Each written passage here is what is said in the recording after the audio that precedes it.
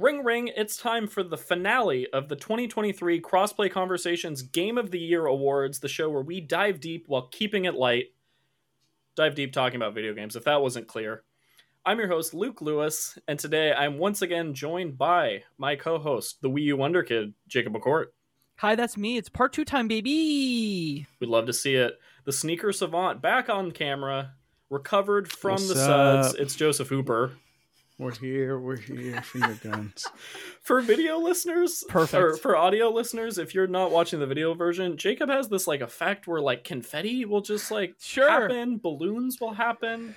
It's a real treat on this video call, I'll say. And rounding out our quartet, it's the queen of the cozy game from Lukewarm Games, Claire Helmberger. Hey guys, how's it going? Welcome back. Welcome back to the shenanigans. The shenanigans are afoot for sure. So listeners, if you're just jumping into this episode and you didn't listen to last week's episode, this is our part 2 to our Game of the Year discussion for 2023. So I highly recommend jump into the previous episode first, because I think that'll be a good primer for what you'll hear today.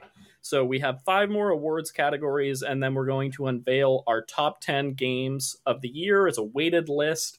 I made a video to reveal it. No one else on the call knows what made the list. It's very exciting. Intrigue, mystery abound. Anywho, there was one category from the last episode that Jacob would like to make a little addendum / announcement / disclaimer. So take it away, sir, and then we will move on to our new stuff. So as soon as we finish recording, that category just so we can see. We went through the Business Boy, or someone made a comment in the Discord chat about the Business Boy category, and then I basically named 4 other bad bits of business, like off the top of my head, that I didn't think of before we, like, in the weeks of preparation, and then, you know, during the call. So for 60 seconds, I'm going to give you the 4 that we're adding to the list. They are not going to be small or big winners, but for 60 seconds, I'm going to let you know about 4 more bad pieces of business. We start with... There's my timer set. With the Wii U and 3DS eShop shutdown. That was bad. Video game preservation is good, and Nintendo should start at least keeping their services alive for longer than 3 years after the console being like deprecated. So bad Nintendo, bad business. The FTC leak from Xbox, sort of unfortunate how it happened. They uploaded a file that then became public and leaked a whole bunch of stuff, including a bunch of folks' work that have been working on for years on consoles and controllers and extra games and what are studios working on and profitability. And although that's great for folks like us to dive into, and it is not a hack like what happened with Insomniac, gosh darn it, that's another piece of bad business. But that it's just really unfortunate. It sucks to have people's work leak like that. Charity shenanigans. There were 2 charity scandals. You can look into them, but you know, bad. And then just Embracer in general. I'm out of time, but the Embracer group bought a whole bunch of assets, thought they were valuable, tried to get money from Saudi Arabia. Let's just call a spade a spade. The deal fell through, and now they're closing studios, and it really, really sucks. Studios like Free Radical, who made Time Splitters, they recreated the studio and then closed them right afterwards. So Embracer bad. Those are 4 more pieces of bad business, or I guess 5 if you count Insomniac's hack. Those are all bad, and they should feel bad. There it is. Let's move on. Okay, moving on to our first category of the day. We are talking about Best Visuals Technical.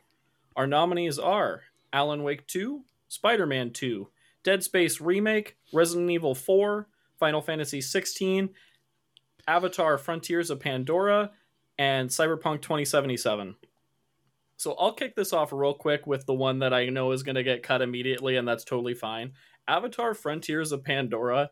I played about 4 or 5 hours of this with my dad over the holidays because he's a big fan of the movies. We loved Far Cry games growing up, so wanted to check this one out. It looks quite stunning, and we were playing on his Xbox Series S, so not even fully up-resed. Really, really cool. Very pretty foliage. The lighting is neat. They captured the world of Pandora really well with the different color schemes. At night, you got all the cool glowing flora and fauna happening.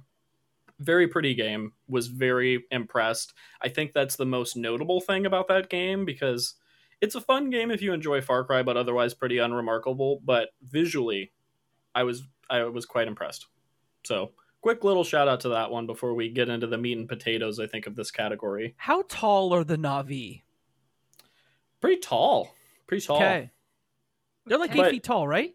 They're like 8 Something feet like tall, that, but to be yeah. honest, I didn't feel it playing the game. It wasn't Oh. like, oh my god, I'm so tall. It was just like, you're everything's big. Far Cry. Yeah, everything Yeah. feels proportionally big, so it Oh, felt okay. normal, kind of. But the people Hmm. are little, right?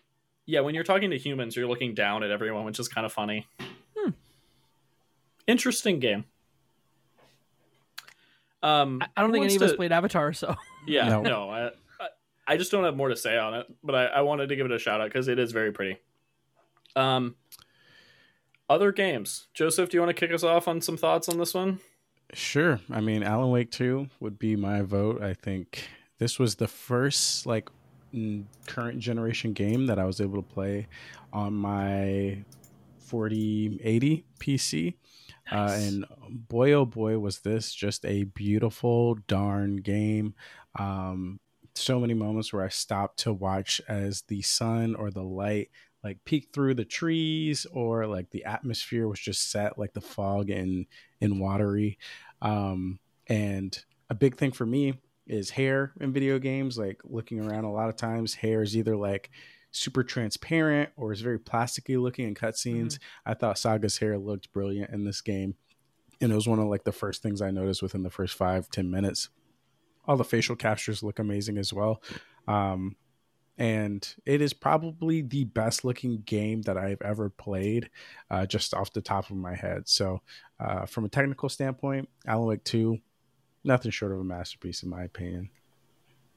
Yeah, I would back that up. I think that's my pick for this category. And I think just to add on to what you said, Joseph, like, I think it's the game in this category that from a technical level excels, but also from an art direction perspective is absolutely insane. And I think to have such a high fidelity on weird, wild, artistic stuff is just really, really cool. Because I think there's an alternate reality where this game is like Deadly Premonition, B game, budget vibes, and it like doesn't hit the same level of like cinematic excellence that it does, but it's absolutely stunning. And I think it's one that holds the test of time. I played on PS5, so I didn't get the same level of fidelity, but I thought it still looked really, really amazing. So shout out to that game for sure.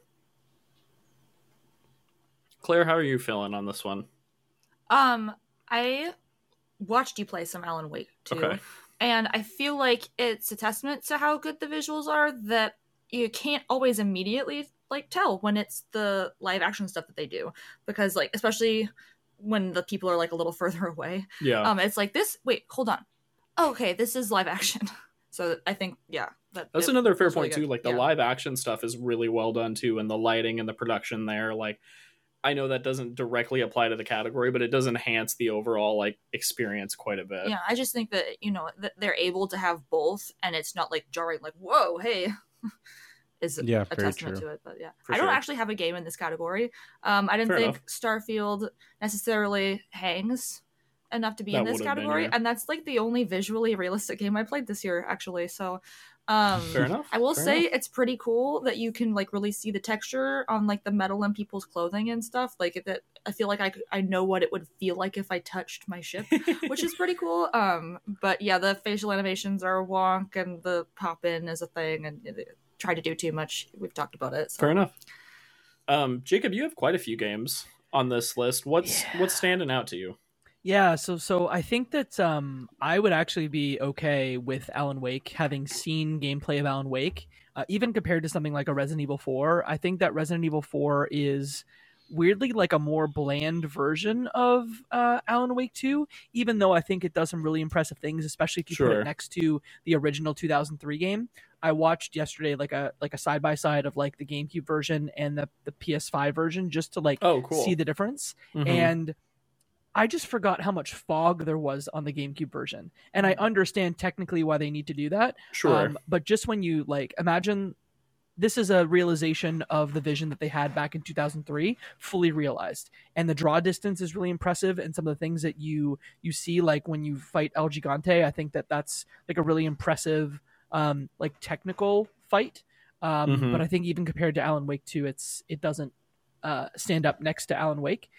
Spider-Man 2 does some cool stuff because of the power of the PS5 and the Yeah. SSD, especially in the sand.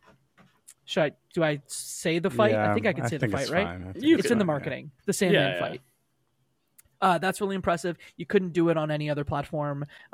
Basically the amount of distance that you're thrown and the PS5 just deals with it, or even the fast travel where like you go on a spot on a map and it just like zooms into the map where you are is like incredibly impressive. Based on visually that looks fact, really cool too. Yeah. Based on that fact alone, I think that if I was putting a second one on the list, it would probably be Spider-Man 2. Yeah, I think that's a solid argument. I'd also give a shout out to Dead Space remake. For similar reasons to RE4. Like, the original game, I think, looks quite good and holds up, but this new one, the lighting, it just enhances the overall experience. It's scarier as a result of, like, the visual fidelity that they achieve. It looks really, really good. But to your point, Jacob, I'm less excited about that one than I am Alan Wake 2. I just think they're doing so many interesting things that it's hard not to give that one the edge. Worth noting with this Alan Wake 2 discussion, our next category is best visuals art direction, so more of a focus on like artistic, less about technical, more about the overall art direction. I have Alan Wake in that one as well. So I'm kind of just thinking like which one does it belong more in, but I almost feel more passionate about the technical because I just do think it looks really, really freaking good. And there are more stylized games, I think, to give a shout out to in art direction. I think technical, I always think about it like technicals, look at them polygons, and direction is like, wow, that's beautiful. That's a piece of art. Right. That's a style. Yeah. That's you're doing something. Yeah, for sure. Final Fantasy 16?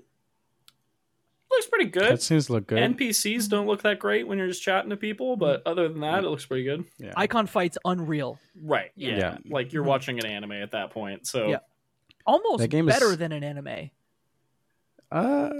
Joseph? He's like JJK though.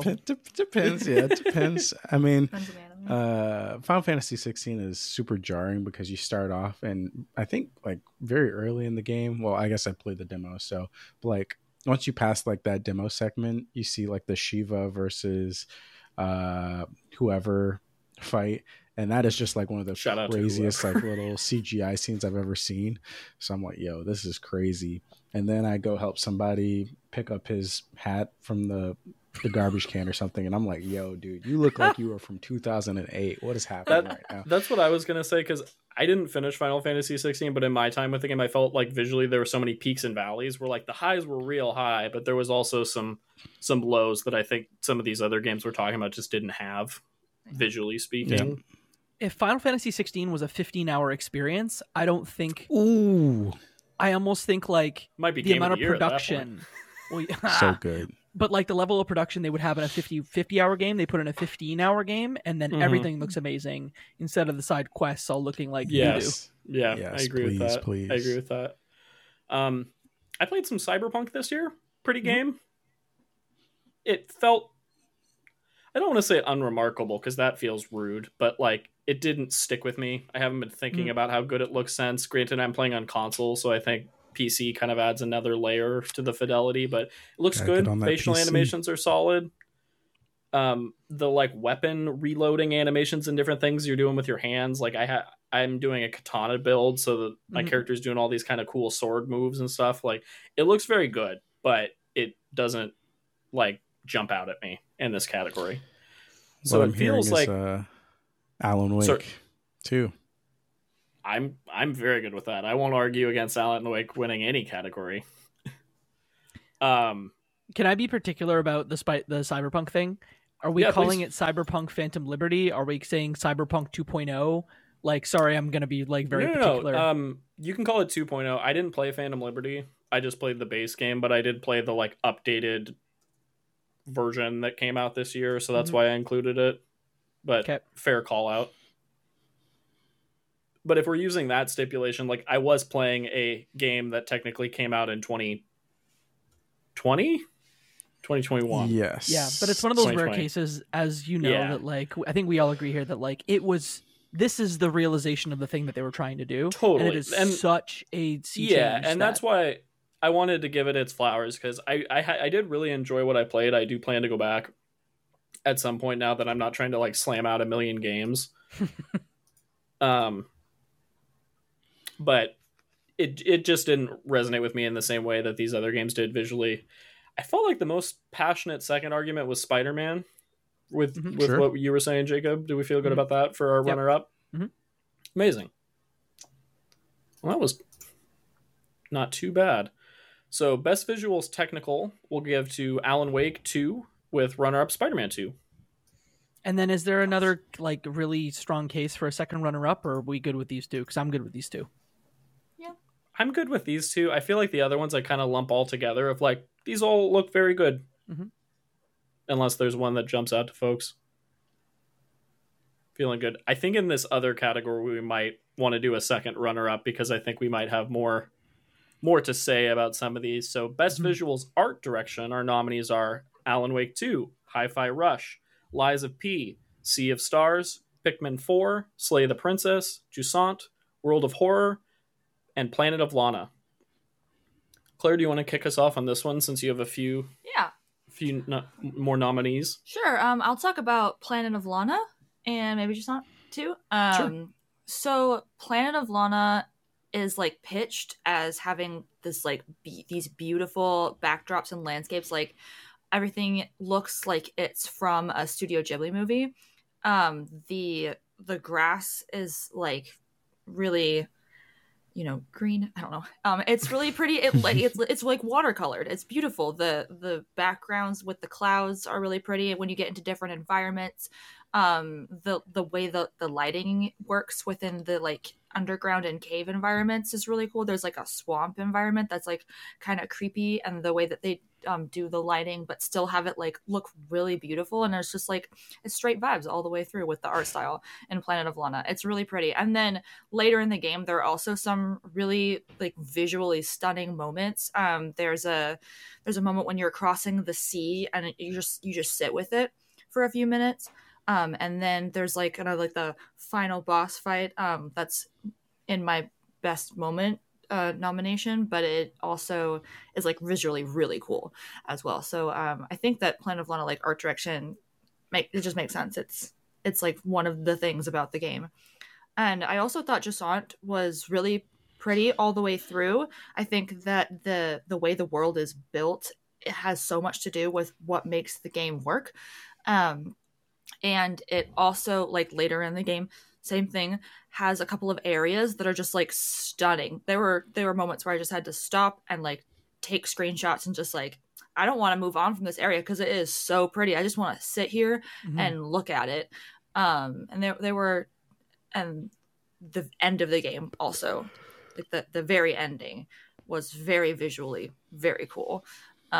So Jusant and Planet of Lana, I think, are two really strong ones on here. For sure. So I've finished Jusant since we last started podcasting about Game of the Year, and I think that I've definitely warmed a little bit to Jusant. It's not a game that I'm still sort of lukewarm towards. Sorry, but I agree with you, Claire. Like it is artistically beautiful. Just the environments, the final section, to your point, phenomenal. And so I agree. Big agree on that. Third agree on that. Yeah, the point you made about just like pausing to just look off into the distance, I felt like I was really on a hike or a climb. You know what I mean? I was taking those moments to like take it all in, and I think that's pretty remarkable that a video game kind of invoked that feeling. Yeah, with its visuals. I wouldn't mind chatting about Sea of Stars in this category because man, is that game pretty. They did the retro JRPG SNES style game so well. It looks so good. Every screen looks impressive. The menu UI looks really cool. The character models are awesome. The enemies you're fighting, like there's just so much visual variety, and I was really impressed with it. I know I haven't finished the game entirely. I know you did, Joseph. How do you feel about this one and that for this category? Yeah, I agree. I think it is just a super gorgeous game. I think that's one of its big highlights. A lot of the set pieces, a lot of the map, the characters, everything, even the effects. Each character has like an ultimate move. Those are cool and gorgeous and reminds me of Golden Sun a lot. So yeah, I agree. It's kind of hard to talk about, pixel art because it's just kind of like good art, but that is what it is. It's good art. I feel like it's the best pixel art I've seen, at least in the last few years. They're like, I think it's easy to be like, our game's nostalgic, but it's like their game's just like a warm, nice hug in the best way. Like it makes you feel. It makes me feel like I'm 10 years old sitting cross-legged in front of like a CRT playing a game because of its visuals and tone. So I don't want to discredit that one at all. I can agree with that 100%. Heck yeah. Jacob, what are you feeling? What's sticking out on this list for you? I'd love to talk about Hi-Fi Rush, Yeah. Because that's a game that we talked about it at Shadow Dropped. But the thing I think doesn't get talked about enough is just the animation style. It's not Spider-Verse, but it almost cops a lot of what makes Spider-Verse special, especially in the cutscenes. And the things that they do with like physical comedy. I'd heard someone else talking about, scenes where they just know how to do comedy well, and it translates incredibly well in the cutscenes. I'm doing a poor job at explaining this, but like in the cutscenes, the animation's great, and even in the world, how everything around you is like moving to the beat of the song. That's the impressive thing about Hi-Fi Rush. Like the character models are cool, but it's really like the small flair around that just makes this one so special. Yeah, I'm going to jump onto that because Hi-Fi Rush is also my number one pick. This game could be a TV show, and it could be, just as good as a lot of the TV shows that I watched back when I was a kid, waking up on Saturday mornings. I think that is impressive in its own right, to be able to create a IP and like thematically significant art style out of thin air and then have it be so impressive. But like Jacob said, like the way it incorporates into the gameplay, the way they incorporate humor into a lot of the scenes, the way they tie up the visuals with the rhythm of the world and also the music that's happening at any given time. I think all of that stuff is super incredible, especially when there's not really a big blueprint to go off of in the rest of gaming. And in addition to that, there are also a couple moments where things kind of switch up, where they either go 3D, a little more 3D with the visual style, and kind of like break the dimension in a weird way or whatnot, and then switch back to like their 2D style or whatever it is. That I thought was really interesting technically, that they played around with and really added an extra level of depth into some of those big cutscene moments where they did stuff like that. So cell shading is very hard, and I think that this is almost the best implementation of cell shading ever. And we're just sort of like there's an argument there, yeah, for sure. I only know Borderlands and Wolf Among Us. I'm going to take it back. The boss designs were fantastic. The character designs, some of them are cool, like the robot who like drew on his face. But the bosses were all varied, and one was a wrestler. One was secretly, very small spoilers for Hi-Fi Rush, was secretly a werewolf. Just very inventive stuff. So good. I think your argument about the TV show angle, Joseph, is really strong in a sense that like this art style is so good that we would just watch it. We don't need the game necessarily, even though we love the game too, but it's just like it stands on its own. So I think that's a super strong argument. I'll touch on Liza P real quick because I think I'm the only one that played that one. Very pretty game, really cool Victorian meets Pinocchio Disney horror vibes. I think it's really well realized. I think it's one of the most interesting settings for a Souls game or a Souls-like game.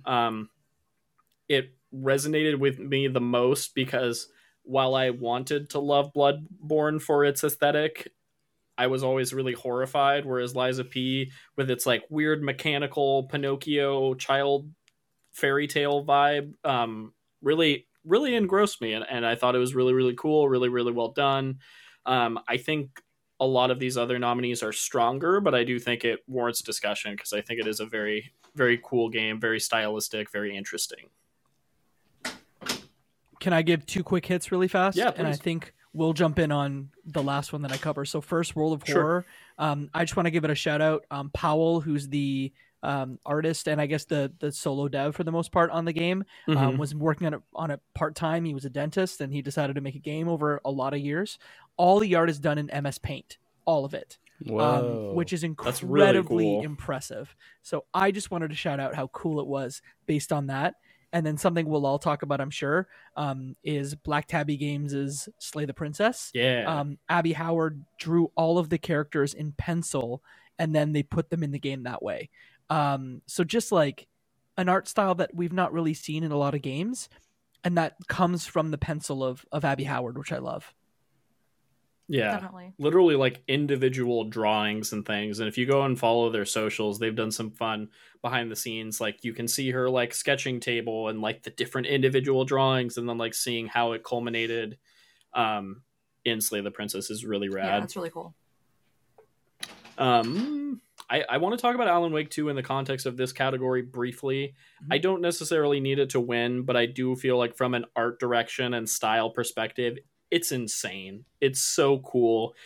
Sam Lake and team to take the number of ideas they had for this game and make it into this like cohesive, intriguing game, I just think it's a masterpiece. I use that word very sparingly, but like it's so cool to see how they jump from live action to CG to different visual mediums, and we're talking about a piece of art. Like this game is truly art. There's so many screenshots I have where I could point to interesting things that are happening, the choice of environments, the way they manipulate those environments and tie it into the narrative. Like this is the most like comprehensive like vision I've ever seen executed in a single video game. I know that sounds really hyperbolic, but I think this game deserves the praise. Yeah, to add on to that, I think Alan Wake has two sides. One is like obviously the more realistic side, and it kind of feels like they willed history into these locations where it's like, all right, I'm in Resident Evil, I'm in this police station. It's just, a police station. It's whatever. Like going into every building in Alan Wake, it's like, oh yeah, I could totally believe this building has been around for several decades, because it just feels like a building that has been built by somebody's hand and weathered by time and stuff like that. And even going to the amusement park or the retirement home, it all feels so like lived in, which is not something you can really capture all the time in games. And yeah, to the Alan side of things, the way that it is almost like an art piece, like a mental model of Alan himself, and the way things shift and play around with like perception in that world is super, super interesting and exciting from a what are my eyeballs feasting on type of way. So yeah, I think I'm personally okay with it not getting a nod in this category, because I do think we shouted it out for technical, and I think a lot of what we're praising can be attributed to like the crazy attention to detail that the game has. So I'm okay with it not hanging. I guess the only other one we didn't touch on was Pikmin. It's surprisingly pretty, and it's cute. It's nice. I always was delighted by the attention to detail of the like treasures and objects you're picking up within the world, and surprisingly visually interesting, cool little game. Feels like every rejected Nintendo enemy from the past 20 years is an enemy in Pikmin 4. But they're just so weird and cool, and it's like, oh, Not how a do bad I thing. Fight you? Yeah. There's just Slight spoilers for the like midway through the game, the like discotheque area. The discotheque area is great. I like discotheque. I think I mentioned this in last week's episode when I was talking about just the overall tone of the game. Like it feels like it could have been like a sequel to Pixar's WALL-E in the best way in terms of tone and like character animation and structure. I love that you get to make your own character and pick weird little hairstyles and colors and things, and it's just wacky and it's fun. I don't think it hangs, but it's a cute game. Okay. Just reading the room, I feel a strong passion for Hi-Fi Rush. I feel a strong passion for Sea of Stars and Slay the Princess. And I think Planet Alana as well. Planet Alana is in there as well. Yeah, that's true. So that's 4. Mm-hmm. Okay. So if we can just whittle it down to 3. Yep. Okay. My horse is Hi-Fi Rush. Like, as long as that's on the list, I'm a happy boy. Hi-Fi Rush as well. I think that has the most strong arguments to make it the winner, I feel like. I think so too. Yeah. The Joseph's cartoon argument of it standing on its own, I think for me, lock it in. So then we're down to Sea of Stars, Slay the Princess, and Planet of Lana, and we just need to eliminate one. I would argue. Tough. I was going to say, I would argue Planet of Lana, the art direction of that game does a lot of heavy lifting for what that game is. I think the reason that people talk about that game is because of how beautiful it is. Yeah. Okay. And the music is good too, but so fair. I would say okay. The art definitely carries the platforming for sure. And I will say, like, the first time I saw that game, it was like, oh, head turn, what is this? Like, it immediately captivated my attention. I think the Studio Ghibli comparison is apt because I think it does look that good. So yeah, I'm down with that. Okay. Sea of Stars or Slay the Princess. This is tough because they're both doing the things that they do individually very well. Part of me wants to go Slay the Princess just because the level of detail to make individual sketches to then result in what that game is absolutely wild and deserves to be celebrated. But that said, Sea of Stars, very, very good pixel art, and I don't want it to just be, oh, it's a good, it's another one of those retro games. Like, it's better than that, but how are people feeling? I don't want to lead the witness here, so Joseph, how do you feel? That's fair. I feel like I'm kind of leading the witness. I mean, to be fair, I have not played nearly as much Slay the Princess as I have played of Sea of Stars. Sure. So, I mean, like, I could go either way, to be honest. I feel like just I add could them too. both. Just add them both. Why not? Who's stopping us? It's our list. That's true. ¿Por qué no Done. Sounds like it's done. It's done. Let's head into... So we have Best Visuals Art Direction going to Hi-Fi Rush with runners-up Sea of Stars, Slay the Princess, and Planet of Lana. Pretty games are pretty. Look at that. Between both categories, we have 6, average of 3. So look at that. That's pretty good. We're doing the thing. Let's head into Best Character Performance. Our nominees are Alan Wake from Alan Wake 2, performed by Ilka Villi and Matthew Peretta. We have Saga Anderson from Alan Wake 2, performed by Melanie Libbard. We have Clive Rossfield from Final Fantasy XVI, performed by Ben Starr. Peter Parker from Spider-Man 2, Yuri Lowenthal. Miles Morales from Spider-Man 2, Najee Jeter. MJ Watson from Spider-Man 2, Laura Bailey. Nicole Goodnight as the princess in Slay the Princess. Jonathan Sims as the narrator in Slay the Princess. And Sidolphus Tolaman, performed by Ralph Ineson from Final Fantasy XVI. Yes, late edition. Love it. That's a good one. I liked Sid. Who wants to kick this one off? I have a question. It's not a question, but like, sure. Now that we're talking about Hi-Fi Rush, I thought those Hi-Fi Rush voice actors were pretty good. We don't have to add them on here because I don't know if they would take the cake. But this entire year, not many people have been talking about the Hi-Fi Rush voice actors, and it's not easy to do a cartoon character voice. All right, so shout out to them. My actual vote on this, if I'm just looking at the list of my personal favorite, Sid was a pretty dang good voice actor. I'll tell you, that's one voice that I still think about to this day. It's kind of a cheat code because his voice is just so smooth. It just goes down so well. This is the best voice. But he also, I feel like, fused the most with his character, where I was really buying what he was saying and his goals and his, struggles, and when he was happy and having a good time. So I really bonded with Sid, the character in Final Fantasy 16, and I think it was because of the voice for the most part. Yeah, I think that Ben Starr gets a lot of the attention when we talk about the Final Fantasy 16 cast because, his performance, I almost want to say he's my limited knowledge of Final Fantasy showing, but like he seems like a really great JRPG protagonist. And I think the fact that this game was written and performed principally in English first for the first time for a Final Fantasy game really goes a long way for like native English speakers. And that like they're talking like humans and it sounds great. Right. But yeah, Sid just the voice in itself is just Ralph Ineson just crushes. And I wonder how effortless it sounded effortless to me. But that's my like unnuanced opinion about voice acting.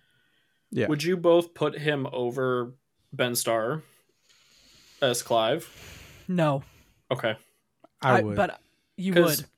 Because my thing, controversial take, I like Ben Starr, and I didn't finish the game, full disclaimer, but I like Ben Starr more as a person and a personality than I loved his performance in comparison to some of these other nominees. It was a wonderful performance, and I definitely, to your point, Jacob, I do feel like it was really cool to see a Western focus on a historically Japanese-based franchise. Like they were going for something different, which I thought was cool. So definitely deserves the nom.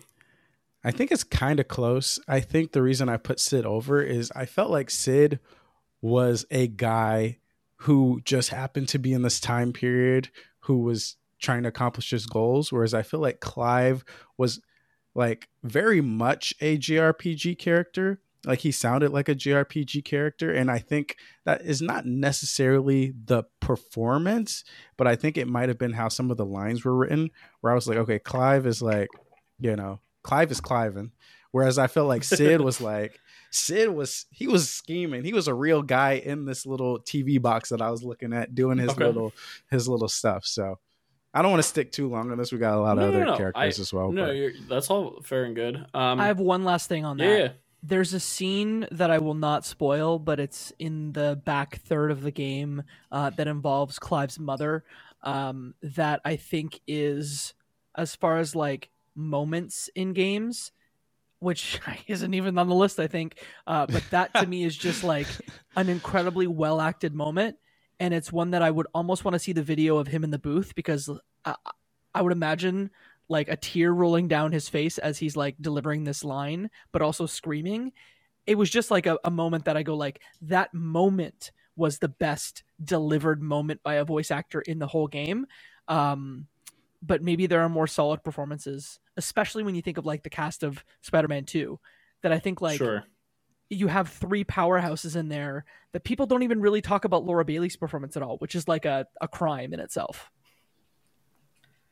Yeah, that's a good segue. Let's chat about Spider-Man 2 a little bit. I think for me, Miles with Najee Jeter's performance, that's the strongest of the game to me.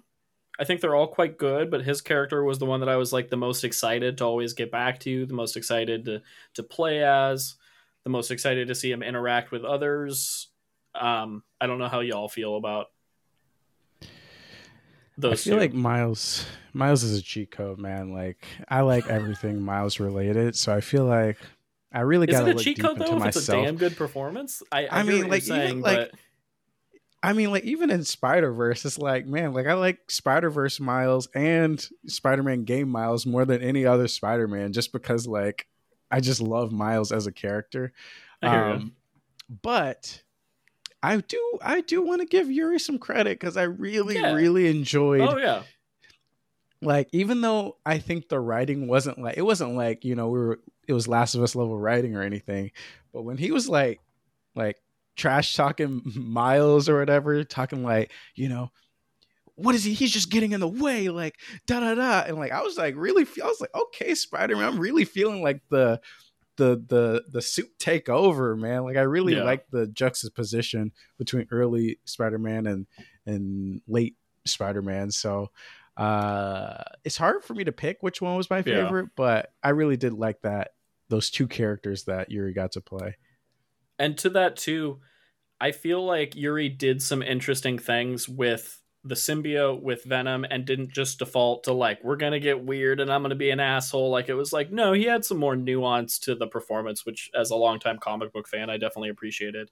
To your previous point though, Jacob, about MJ, I think Laura Bailey was really solid. I don't know if y'all felt this way, but I felt a weird uncanny valley with her facial animations. Like at MJ, I thought her character model just looked kind of wonky, and in comparison to the other characters, anytime she was on screen, I like couldn't shake that feeling. That's not in reference to the performance. I just I don't know. I'm not trying to be nitpicky on that one. It just I feel like it a was lot of the odd face to me. models were kind of like that. I mean, Miles, once again, A plus face model, Right. but like Peter Spider-Man has was a kind of thick like off. neck. The thickest Peter was of a little necks. bit off. Harry was I'm good. still never I thought not going to the be Harry upset face model about was them good. changing the character model from what 2018 Spider-Man Peter looked like, Odd because it just choices. looked so much more normal. He looked. Odd choices. It was a better odd model. choices. Anyways, that's a separate podcast. But Separate thing. Najee Jeter has been now playing Miles Morales for 2 properties. So Najee played Miles Morales in the 2017 to 2020 cartoon, and so that's why he was brought in to play Miles. And I think he just does it. He just does it so well. Do you want that's awesome. more fun facts? So in that same cartoon, Laura Bailey plays Gwen Stacy, not MJ. That's interesting. And then guess who voices Spider-Man Peter Parker in that cartoon?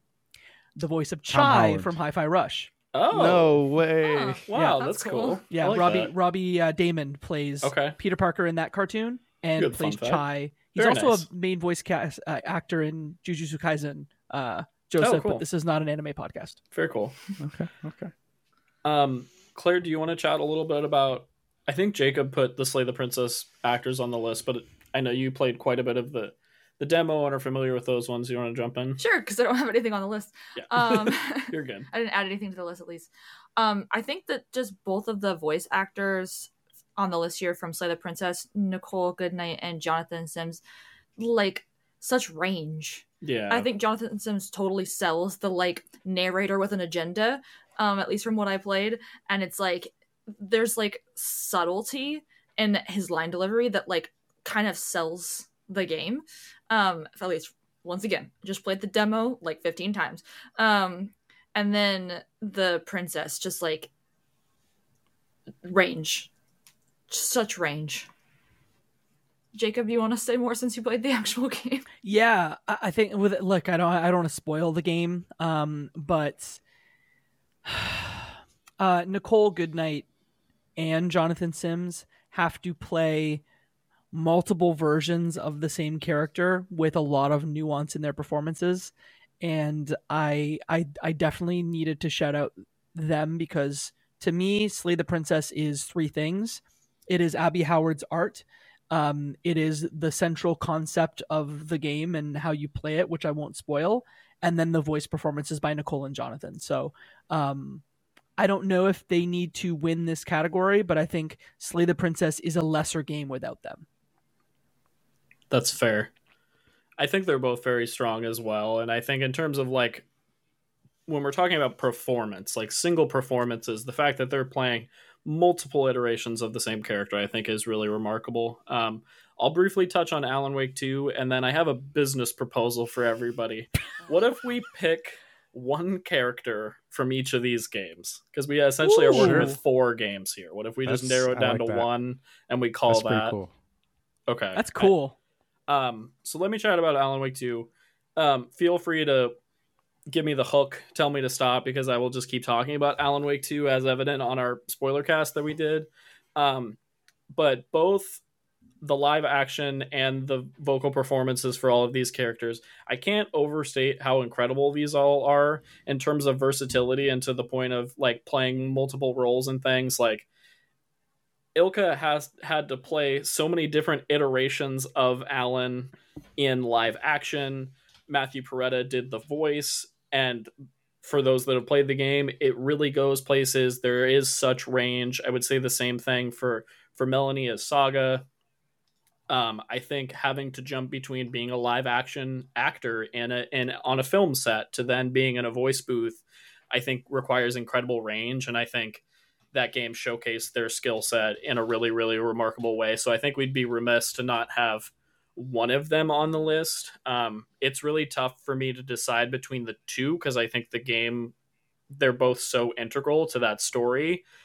I would probably lean towards Ilka and Matthew as Alan, just because central character, thematic structure, multiple versions of the same kind of identity throughout. But Melanie is very, very good as well. Yeah, I would lean towards Alan as well, although I did love Saga Anderson. Yeah. One of my favorite characters, man. And I think we talked about seeing her in person in the crowd at the Game Awards. It was just like, oh my So god, she trippy. looks exactly like it's so cool. So trippy, yeah. Isn't the whole thing about Saga is that like she calls out like tortured artist bullshit? She's like I would call her the voice of reason. You know what I mean? The most Yeah. grounded character in this game, which like she's very essential to the player perspective for that reason. So Mhm. it's hard to pick between the two because, like I was saying, they are really important to the game. But I think, I mean, I guess I can. This isn't even spoilers for you, Jacob, because you've seen the Game Awards performance. But there's a musical number in the Yeah. game, and the fact that like Matthew Peretta sings and Ilka dances, and there's a lot of range to those two that I think the world was not prepared for, and then we were all Very totally true. caught off guard by Very by true. that. So I will shout that out. Okay, so let's see here. So do we want to stick with my idea of one character per game Yeah. to Correct. keep it simple? Okay. It seems let's just go down the line. So for Final Fantasy, who is our one character? I know I Joseph, feel like you I'm said gonna Sid. lose here. I did say Sid. I feel like it's Sid because you guys are like in Ralph Ennis's corner here. I really like his voice, but I'm almost wondering, like, is it that I like his voice more than, you know what I mean? But I think they're both good, so I'll err on both of you since you finished the game.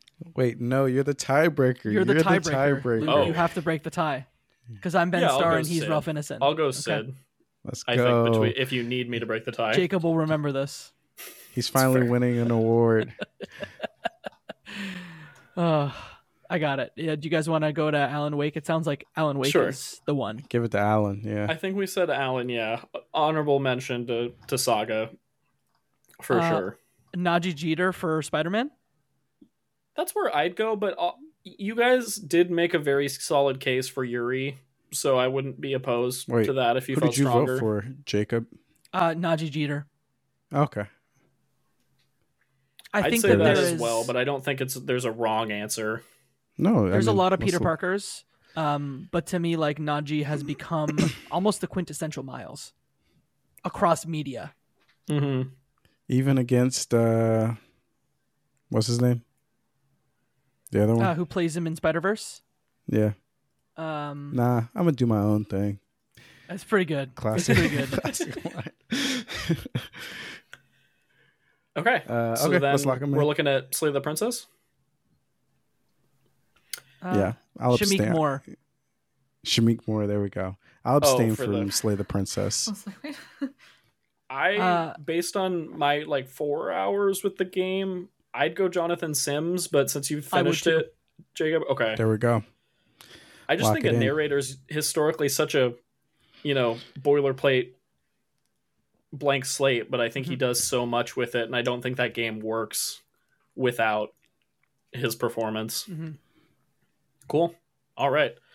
Our winners for best character performance go to Ilka Villi and Matthew Peretta from Alan Wake 2, Najee Jeter as Miles Morales in Spider-Man 2, Jonathan Sims as the narrator in Slay the Princess, and Ralph Ineson as Sidolphus Telemon from Final Fantasy 16. Forgive me if I mispronounced any of those names. I tried my best. You can just say Sid. It's Sid. I'm pretty sure I crushed Sidolphus. I don't know about his last did. name. Okay, let's move on to our second to last category, the penultimate round. We have Best Narrative. Our nominees are Alan Wake 2, Slay the Princess, Venba, Spider-Man 2, Baldur's Gate 3, Jusant, and Final Fantasy 16. Dear God, if these games couldn't be more different for different reasons. Claire, why don't you kick us off with this one?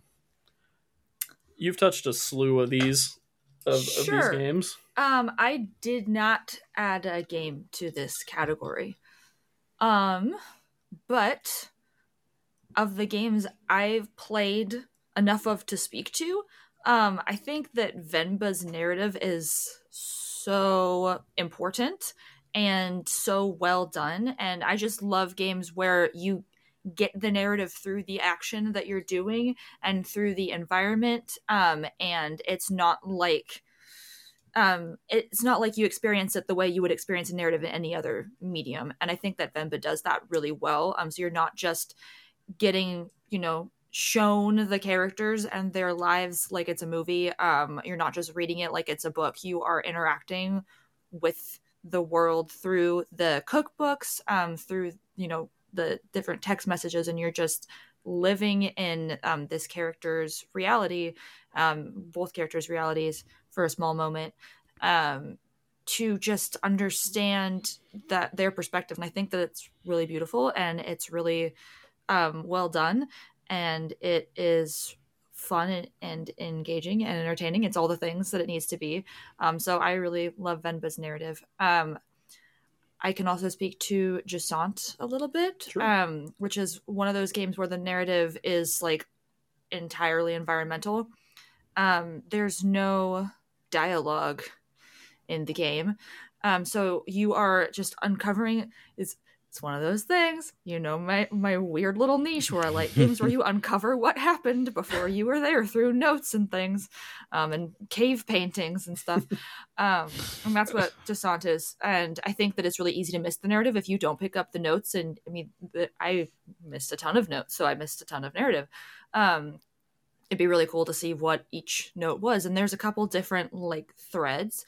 It's also really interesting because what had happened was, as the Jusant happened in the past and the water level went down, people descended after it, but you are ascending the tower. So you're kind of getting some of these notes in reverse. Like you are reading notes first early in the game that were written way later than the notes you read at the end of the game. So you're kind of experiencing what the people experienced backwards, which is really cool also.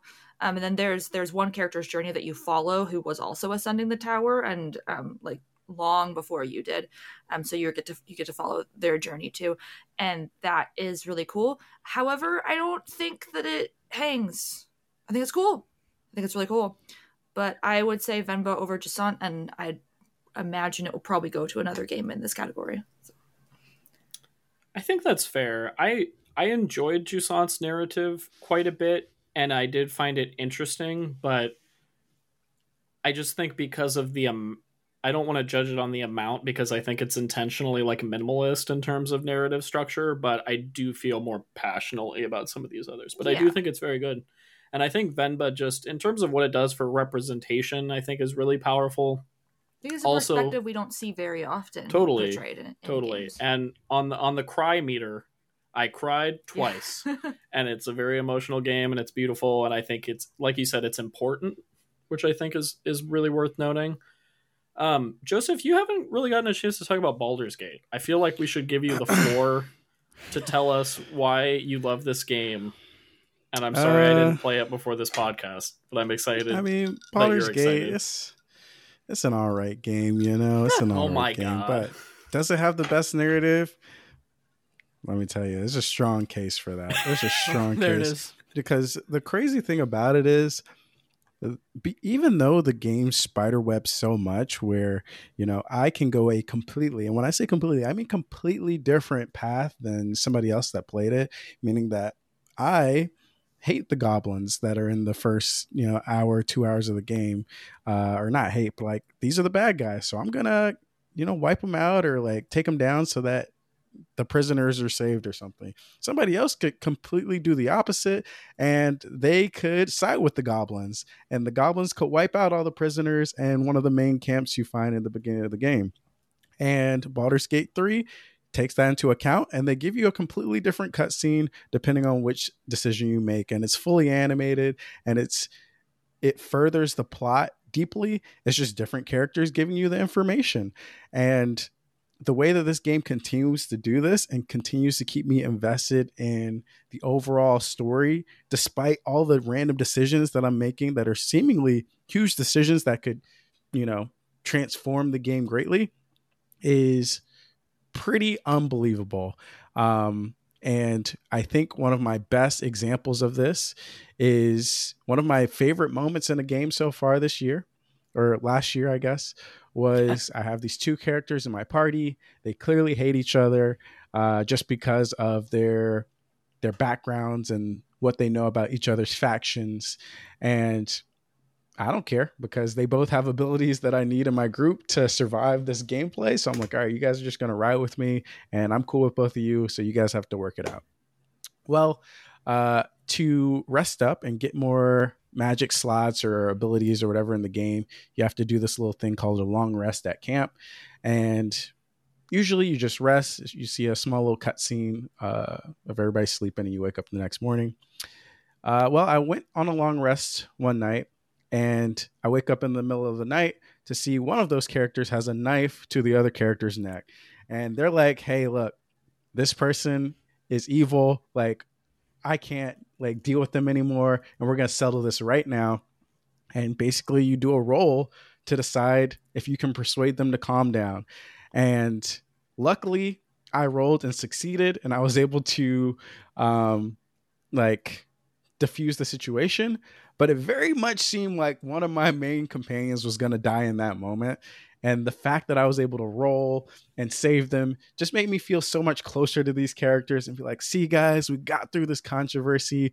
And that was a big moment in our lore together as a team. So, man, there are a lot more of those moments that I could talk about just so far. Awesome. And I say just so far, I spent like 60 hours into the game so far. But like, there are so many more of those moments. So, man, I love it. I love your passion, and I'm definitely ready to include this. It sounds awesome, and it's something I want to play at some point, but historically it's just never been my genre, but it really sounds super impressive. I want to ask one question about it that I have been wondering. So you mentioned the dice roll aspect of the game. Does it ever feel frustrating that there's kind of a chance-based element to some of these decisions you're making in terms of a narrative perspective? Does that like take away from it, or is the like risk reward so cool that you don't know exactly how it's going to play out? For me, it's the latter. I think that having like a bit of the game end up in fate is fun, because it's like in a real life scenario, if I'm trying to talk Jacob off the ledge from doing something crazy or whatever, there's no guarantee that what I'm saying is going to get through to him. And that's kind of how I see it in this game, where like there was a character that was doing something that could have led to her death, and I'm rolling and like it's a 30, I have to hit a 30, and hitting a 20 is hard, guys. And you can get like bonuses and stuff, but I'm rolling and I'm failing every single roll. And I'm like, oh no. And they give me a lot of chances. I fail every single roll. And ultimately she survived. Everything was good. But it was that kind of that failure that kind of got the adrenaline pumping and made me excited to see what was going to happen next. So I think it adds, doesn't distract. You can also save scum if you wanted to. So Okay. I have one comment. I appreciate that this category is best narrative instead of best story, because then it takes into account the emergent gameplay and the emergent story that like Joseph would go through. I've not played Baldur's Gate, but from everyone that's played it, and yourself included, Joseph, like it just seems so dope. And it's really like it's all stories. So like, does it win just because like the possibilities are truly almost limitless? Now, what I will say is I never intended for this category to win because I know you guys have not played it. So I just wanted to speak my piece, and which is why we've talked a lot about Baldur's Gate. I am very conflicted between this, and honestly, I probably would give it to Baldur's Gate, but Alan Wake 2 is also like not even runner up. It's like I could be very convinced to put that as number one as well. Okay, well, let me convince you. Here we go. No. There you go. Question. There you go. Spoilers here or spoilers in best moment? Because I would love to, for one of them, let y'all go and take the headphones off. I feel like you can talk about best narrative without spoilers. I think I can talk about best narrative without spoilers. I think best moment we'll need to do a little headphone off. Because I think it's one of those where the folks that have played it know what we're talking about here. But I'll just say that I will really defer to you, Joseph, on this one in terms of the Alan Wake versus Baldur's Gate argument. Obviously, Alan Wake is my pick for this category, but I haven't touched Baldur's Gate, so that is what it is. But I do think, to your point about emergent gameplay, there is something to be said for the fact that I think it was Janet Garcia mentioned this on a Game of the Year podcast that I was listening to, where she said that the little moments are written so well that it elevates the game in such a way where I definitely think, from what I've heard about Baldur's Gate, like the fact that she can have an amazing conversation with a squirrel that no one else will have, like that's pretty cool. So I just wanted to shout that out. But let's talk about Alan Wake 2. Dear God, what a game. I'm going to get really hyperbolic. I really love this game. It's really, really something special. I said this on our spoiler cast, but I'll say it again, that this game could have so easily been too highfalutin, too trying to be art film, too pretentious, but it's just not. It's so well written. It's so interesting.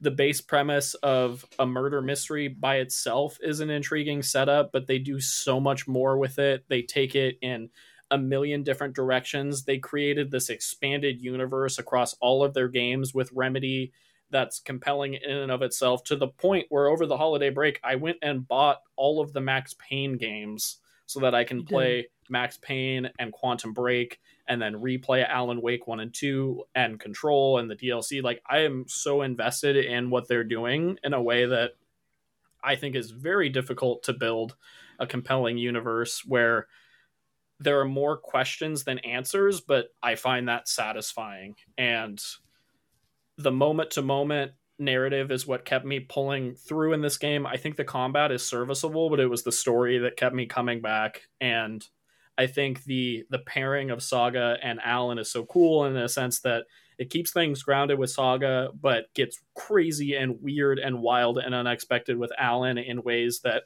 play off each other really, really well. I can't say enough good things about this game. I don't think the narrative itself can be overhyped. Maybe the gameplay doesn't resonate with a given individual, but the story itself is so freaking cool. Yeah. To add on to that, I am very, very critical about writing in video games. Like, there are very few games where I actually enjoy the writing start to finish. And Alan Wake 2 is one of those games. I think Remedy has this like weird knack for writing characters that are inherently uncanny. Like, the way they kind of talk in some cases is uncanny, but because of the world they build around these characters, you kind of give it a pass and you're like, okay, these characters are weird just because there are so many weird things going on. And I think that's kind of like the Twin Peaks kind of effect or whatever it may be. But there are so many moments in this game where I don't know, like the extracurricular stuff that's happening around your characters enhances what you're experiencing so much more. Similar to Control, you're finding all these different files where you're like, oh, this is redacted, that's redacted. That makes me more interested in what's going on. In Alan Wake, you're finding like the manuscript pages that are defining what's happening in real life. And also, man, like, just, I'm not going to spoil it, but from the beginning of the game, once you get into the town, you can tune into this radio show and you listen to this radio show throughout the game and you're just like, what the fuck is happening? Sorry, do we curse? I don't even remember if we curse on this show. Yeah, we do. Yeah. We curse, baby. We're just like, you're like, what is happening? Every time you listen to the show, you get more information. You're like, yo, this is weird as hell. What I'm listening to right now. And people could just not listen to that radio show and they'd still get a pretty similar experience, but it just enhances things so much. And then the way it ties into the Remedyverse, Chef's Kiss, obviously, and the metaphors and all that stuff, unbelievable. I can't overemphasize that, like, we did a 2-hour spoiler cast and I think we all could have easily gone for 2 more hours and had a wonderful time. Had so much to say. It was a delightful conversation, but yeah, such a good game. Jacob, do you want to talk about Final Fantasy / other picks? Yeah, I was gonna run through the rest of the picks Sure. because I actually don't think they stand compared to some of the others that we've already talked about. So Final Fantasy 16, I think, builds a really great world, and I know that y'all have played it too. So feel free to add on. The Game of Thrones comparisons are apt, and I think the active time lore is a mechanic that we've not talked about that I think is something that I want to see more games do, where at any point you can hit the touchpad and it basically brings up an encyclopedia that says like, hey, whoever's on screen, almost think of it like Prime Video X-Ray, Yeah, I was where just you can gonna just say like, that. Yep. hey, this character, very here's helpful. the story. Oh, incredibly helpful. And even when you speak to sort of someone on your ship, can share the history of all the battles that have happened throughout your gameplay that don't necessarily like directly affect Clive in every respect, is just like mwah. But I think that the game loses in the back third when they sort of abandon this story for something else. I think it's good. It had the potential to be great, but I think that there are better picks here. Slay the Princess, I think, does a really cool thing that I don't want to talk about. I just think you should go play Slay the Princess. And what's neat is that, like a few other games, like what's that narrative game where you're going through an office? Not the Beginner's Guide. Stanley Parable. Thank you. Where like you take your playthrough as your playthrough, and like no one will be able to take that from you. And sure, can you go through and play 25 hours of Slay the Princess and uncover every single thing? Yes, but I almost encourage people to just like play it once and then talk to a bunch of people who have played Slay the Princess, because then you can kind of pull out different story threads. And then Spider-Man 2, and I think this is where everybody jumps in. Good Spider-Man story with some really wild moments, but it's a Spider-Man story. I think the one thing I'll say to Spider-Man 2 is it defied my expectations. Like, I think I knew what I thought that game was going to be, and there were moments that, without spoiling specific things, just because we've talked about it other places, but like, there are unexpected character deaths, there are stakes at play, and the game goes in a much darker direction than I expected it would. And I think it sets up future games in a big way that makes me really excited to see where they end up going. But I think this is kind of the like Infinity War to Endgame. Like, we need that third part to really assess like the story as a whole, if that makes sense. It does. So I feel like these other picks we're talking about feel more standalone, whereas that feels like an interesting part in a ongoing arc. Yeah.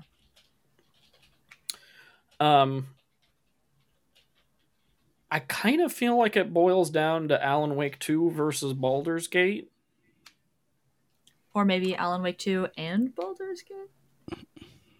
At this point, like, I'm not super concerned with like this wins over this. Like, I think everything we've shouted out is a winner in my book. So you guys have basically said Alan Wake 2 is a great piece of media, not just games. That's what I'm hearing, is like it almost transcends game stories. It transcends. If Alan Wake was told in a True Detective style TV show, I think it would still work. I think there are playable elements that like add to the sense of place, but like narratively speaking, it's very good. How are we feeling, Joseph? I defer to you because you've put 60 hours into Baldur's Gate, so you're the. I'm fine with giving it to Alan Wake 2. I loved both of them, so my pick would be Baldur's Gate 3, but I also really like Alan Wake 2, which you've also played, so I wouldn't mind giving it to Alan Wake 2. Do we have 2 winners and no runners-up? Or we can also have some runners-up and 2 winners. There are no rules here. Claire, we're where's making your head our own show. Yeah. Go ahead. I am just along for the ride at this point. Because I don't think you can kind of be the passion read. What are you reading in the room? Let's team up for Venba. Venba's really good too. I love runner-up. Yeah, Venba's a great runner-up. I think Alan Wake 2 and Baldur's Gate could win, because maybe if we had all played it, we would also be championing it too. And then Claire, I will say, and I'm not Runner-up. trying to sway you, but this probably will sway you. Your favorite TV show is Fringe. You love things like the X-Files. If you sat down and played Alan Wake 2, I think you would feel as strongly about it as we do. I believe you. It's scary. That's the reason I haven't No, played that's it. fair. That's fair. That is fair. That's a good reason. It is scary. It is quite scary. All right. So now we're just talking about runner-up. Let me put this out there. How do we feel Okay. about Alan Wake 2, Baldur's Gate 3 as our winners, Yep. Venba as our runner-up? Love it. Yeah. Sounds I think great. that's Go great. for it. There are 2 games this year that made me cry, and Venba is one of them. Oh, was Final Agreed. Fantasy with the Torgal. Yeah, with Torgal. I think if Adorable. it helps, I think I cried during Alan Wake, not because of like a specific. Well, no, there was a specific moment. I cried tears of joy in Alan Wake. I was just like, "This is so fucking cool. This is the coolest thing I've ever seen." Are we gonna get to it in the next? Yeah, category? we are going to get to it in the next category. So for best narrative, our winners are Alan Wake 2 and Baldur's Gate 3, with runner-up going to Venba. Love that. That's awesome. All right, next up. Here we go, everybody. Strap in. We have best moment. This could be story-based or otherwise. Spoiler warnings for listeners ahead, so we'll dance around it where we can, but we'll have... It's Game of the Year. If you want to hear about these ones, you're probably going to hear a few spoilers. So our nominees are We Sing and Alan Wake 2, The Summoning and Alan Wake 2, Deerfest and Alan Wake 2. You can see a theme here when I was writing this list. The Sandman fight from Spider-Man 2, spoiler-filled moment from Alan Wake 2. Can Spider-Man 2. can we confirm what this is? Because I think I know what it is. Is it I thought symbiote you related? wrote that. Is it symbiote related? I think you wrote that. I wrote that? I think you wrote that. Oh. It Is has it- to be. is it I the think- moment? It has to be. Mystery moment. Claire It has knows to it be. because I've talked about it, but I was, spoiler warning, I was talking about if I wrote that. Oh, Yeah. okay. Dang, you did not. was I don't know talking if about- you gave enough time for that. Yeah. For that spoiler moment. Spoiler warning. massive Why don't I spoiler. bleep that one out? Sorry. Yeah. Yeah. How about we Edit it in spoiler post. warning for real. We are going to talk about 2 moments from Spider-Man 2 really quickly. Sure. Move ahead 20 seconds if you don't want to hear them. Uh, I'll put a timestamp when we're out of Spider-Man 2 spoilers. Sorry, y'all. And I will bleep out the other one. Craven's death Yes. or when you control Venom. That's a That's good one, kinda too. I feel like that's all kind of one moment to me because it leads up to that. What if right? it's just that, like, chapter or that, like, section? Because it Yeah. ends with the Craven stuff. But I think to the point of playing, that was a get hype moment of like, oh my god, we're going to play as Venom right now. And it was as fun as you could have ever hoped it would be. So... Yes. Yeah, well, now I feel bad. I hope I didn't. Well, I No, haven't put no, out the you episode yet, so we yeah, haven't you can- ruined you can anybody, edit. and This you've isn't all a beat lie. it. And Claire, I told you about that, right? Or we didn't talk about that? No, but I'm also fine knowing. Yeah, that's kind of okay. Fair I'm enough. going to play it eventually, but not within the reasonable time frame. No, that's fair. Okay, and why don't we talk about the next 2? I haven't read the entire list yet. Yeah, read but the whole list. But I did say we'll timestamp after we talk about the Spider-Man spoilers, so maybe it's worth just clarifying Keep what they going down the are. list, yeah. And then- So the Cletus Cassidy stuff, that is the Carnage Yes. stuff with the fire. Yes. And you get Yuri, not the voice actor, but the character Yep. Yuri. Mhm. And then Spider-Bot ending is where we get the cool Spider-Verse reference, multiverse Yes. allude from, which was very cool considering it was a side quest, but we can get Yes. to that more specifically. And end of Spider-Man spoilers, I think, from there, and then I'll continue reading the list. So then we have fully upgrading your boat in Dredge, great story moment. Finishing part 32 of Psych Odyssey, the multi-level dive in Cocoon, first icon fight in Final Fantasy 16, Kupka's hands in Final Fantasy 16, Bahamut fight in Final Fantasy 16, Annabelle Rosfield versus Clive in Final Fantasy 16, the voices in Slay the Princess, fully reclaiming an area in Terra Nil, and the final boss in Planet of Lana. Honorable mention to Crossing the Sea in Planet of Lana, and then also the cave and the final chapter in Jusant. Can I make a suggestion? Yes. I have to use the washroom. Do you guys want to do the Alan Wake 2 thing now? Yeah, that seems like a good thing. My headphones are coming off. All right, his headphones are coming off. You call me when you're done. Let's just be completely honest. Let's call it spade to spade, Joseph. WeSing is winning this category. Are we going to pretend it's not? Do you have another one to add that you're going to throw a wrench? I mean, actually, let me look at all these categories. Because do you have a Baldur's Gate moment that you want to throw in here? Baldur's Gate moment. I feel like I haven't gotten to. I got to some good Baldur's Gate moments, but none that I would say okay, beat this. It's also such a unique experience that it's hard to weigh a singular moment specific to you. Once I beat the game, it'll be easier to look back on. Sure, but I'll give it to. I'm close to WeSing. I also like the it's not on here, but like the hotel moment where basically, you go into that room and then the darkness or whatever is coming after you. I love that moment. The talk show section in the opening is also very good too, because it kind of sets the tone for the opening. There's a million moments we could pick from Alan Wake 2. WeSing is great. Yeah. WeSing is great. And I'll give a big butt summoning here. Or sorry, go ahead. I'll give a big butt for WeSing. Okay. I feel like, unfortunately for me, I was exposed to WeSing. No, was it spoiled? I wasn't. It wasn't you knew spoiled. something. I knew it was coming, and it was just so overhyped to me that whenever I get in my own head about how hyped a moment is going to be, it never actually lives up. So I enjoyed WeSing, and the song still lives on. Months after I've actually played the game. Sure. But I feel like in the moment, I was still just kind of waiting to see what else was going to happen. And this happened to me with Ashtray Maze too. The freaking games media, social media has done this to me twice in a row with these games. So I'm like, it didn't hit me as hard in the moment. But I still think when you look at it and you deconstruct it as a moment in a game, it's hard to argue that that's not the best moment. The only thing that I could possibly compare it to would be maybe one of the either the Bahamut fight in Final Fantasy 16, or maybe the first moment you turn into an icon in Final Fantasy 16. And if we're going completely off games, if we're giving an award to Psych Odyssey, well, let me tell you, that is still one of the best pieces of media I consumed last year. That's a whole different discussion. We can talk about that when Jacob comes back. But I do think WeSing, out of all the Alan Wake moments, is far and away the best one holistically. I'm gonna quickly shout out the other two moments just so we can get Jacob back on.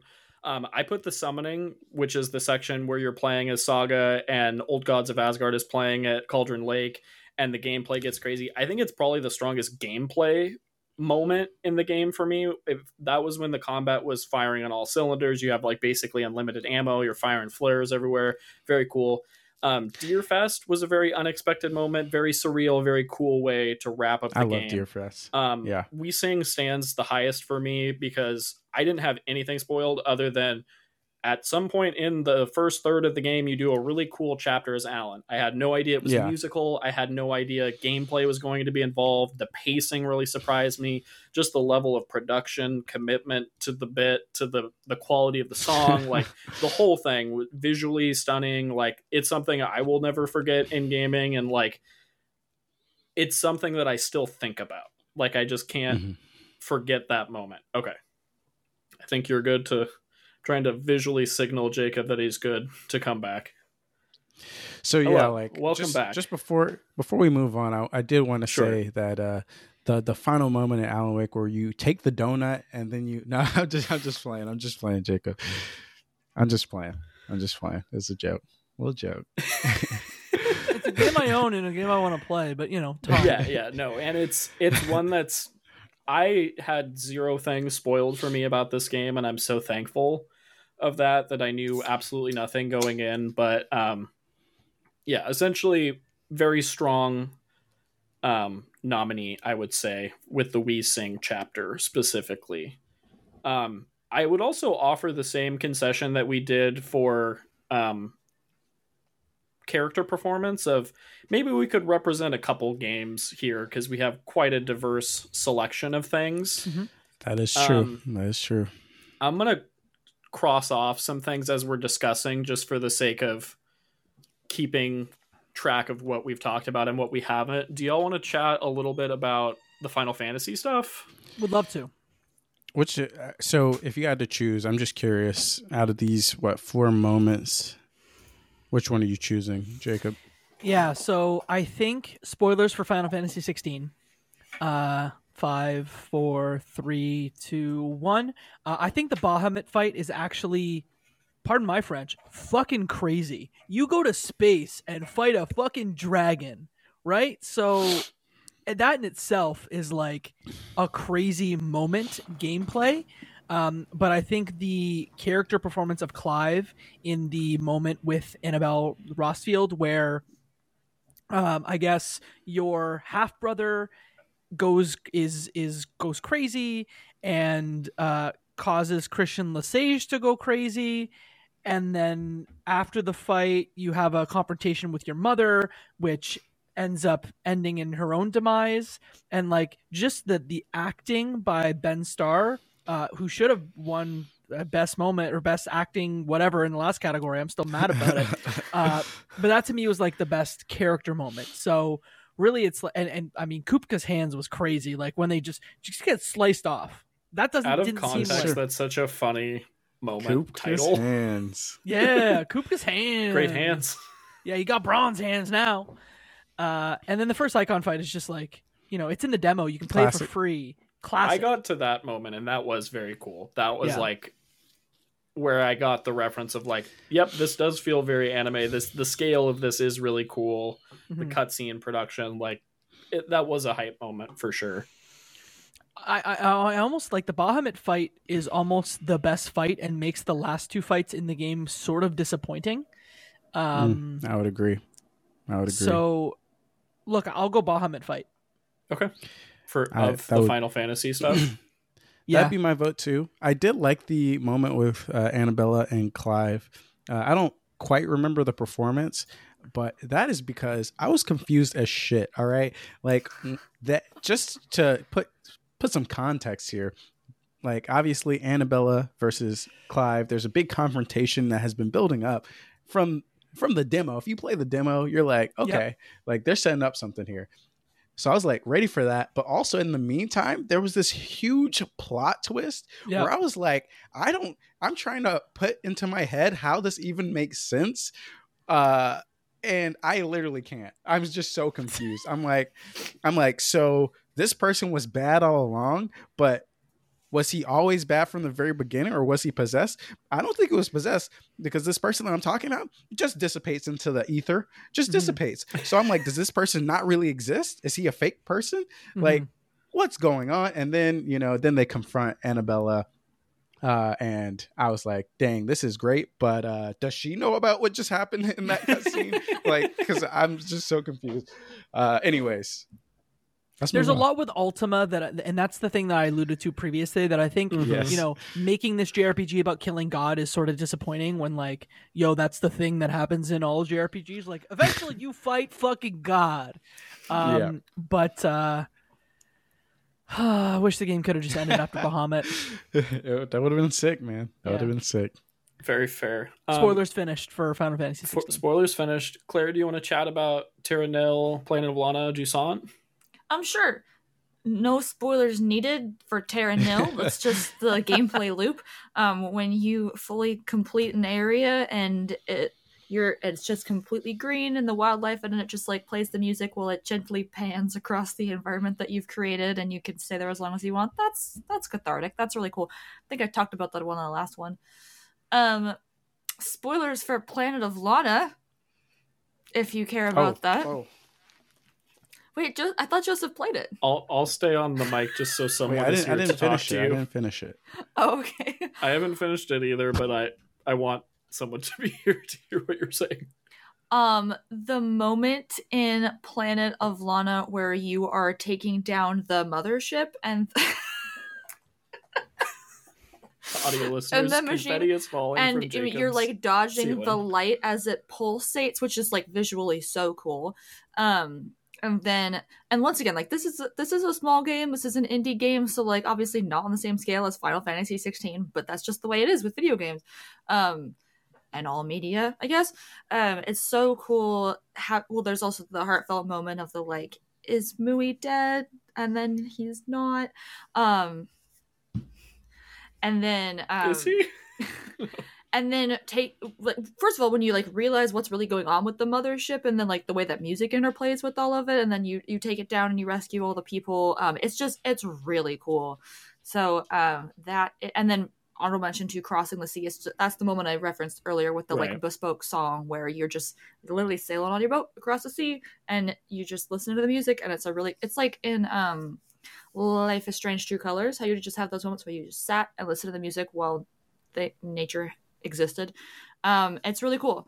Doesn't hang, I don't think, but that final boss fight I think if we had like a indie game section, that would win that. So end spoilers for Planet of Lana. Jusant? Okay. Jusant. Spoilers very for cool last Jusant? chapter. I don't think we need spoilers. The last chapter was Yeah. it did a lot of cool visual things Yeah. symbolically of like the narrative up until that point. It was really cool. I think it was like the best execution It really of did the like gameplay bring mechanics. all the narrative elements Yeah. together in Yep. a really cool way. And Real it was pretty. visually really pretty. And the Climbing cave, up the slate is crazy. Yeah. yeah, and how it like lights up. And when you have yeah. the moment of like looking up like, The oh, I have to constellations. climb that, and that it's like kind of a cool puzzle in and of itself, I Yeah. thought was really neat. Yeah, that's really cool. And writing on the light spoilers for Jusant, writing on the ballast is really cool. And as you're holding on, Yeah, like I like the trying fact to, that you like, hold physically on had to and hold climb on like that was While really the like, neat. wind is Yeah. pulling you, all the different ways. That's really cool. And then the cave is just really pretty with the like floating jellyfish creatures. Then the bioluminescence. It's just That it's was the so section of the pretty. game where I was like, oh, we this is hitting on Journey Abzu. That's when I like, was just like, visual that's the aesthetic section for where I was me. like, I just Yeah. want to stop and Totally. not leave because it's so pretty and just watch it. Totally. So, cool stuff. Awesome. Did you talk about Spider-Man already? We A little briefly bit. touched on it with the spoilers, but we didn't give like distinct feelings. Claire, of your picks, what do you want to remain an active If we are giving consideration? an award or honorable mention award to like small studio indie game, And I want to be clear, coolest we don't thing have to. that they Like, we can accomplished. keep all your picks if you want them still in the running. I'm just I would trying say to narrow down what we're passionate about. final boss moment in Planet of Lana is really cool. Is it the front runner for you? For me personally. That was an impassioned speech that I respect But and we would definitely makes me want to finish the maybe game. include the Slay the Princess moment in this lump. I don't know.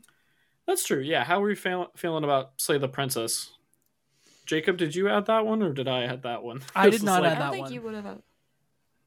Okay. I think I Maybe I added one. that one.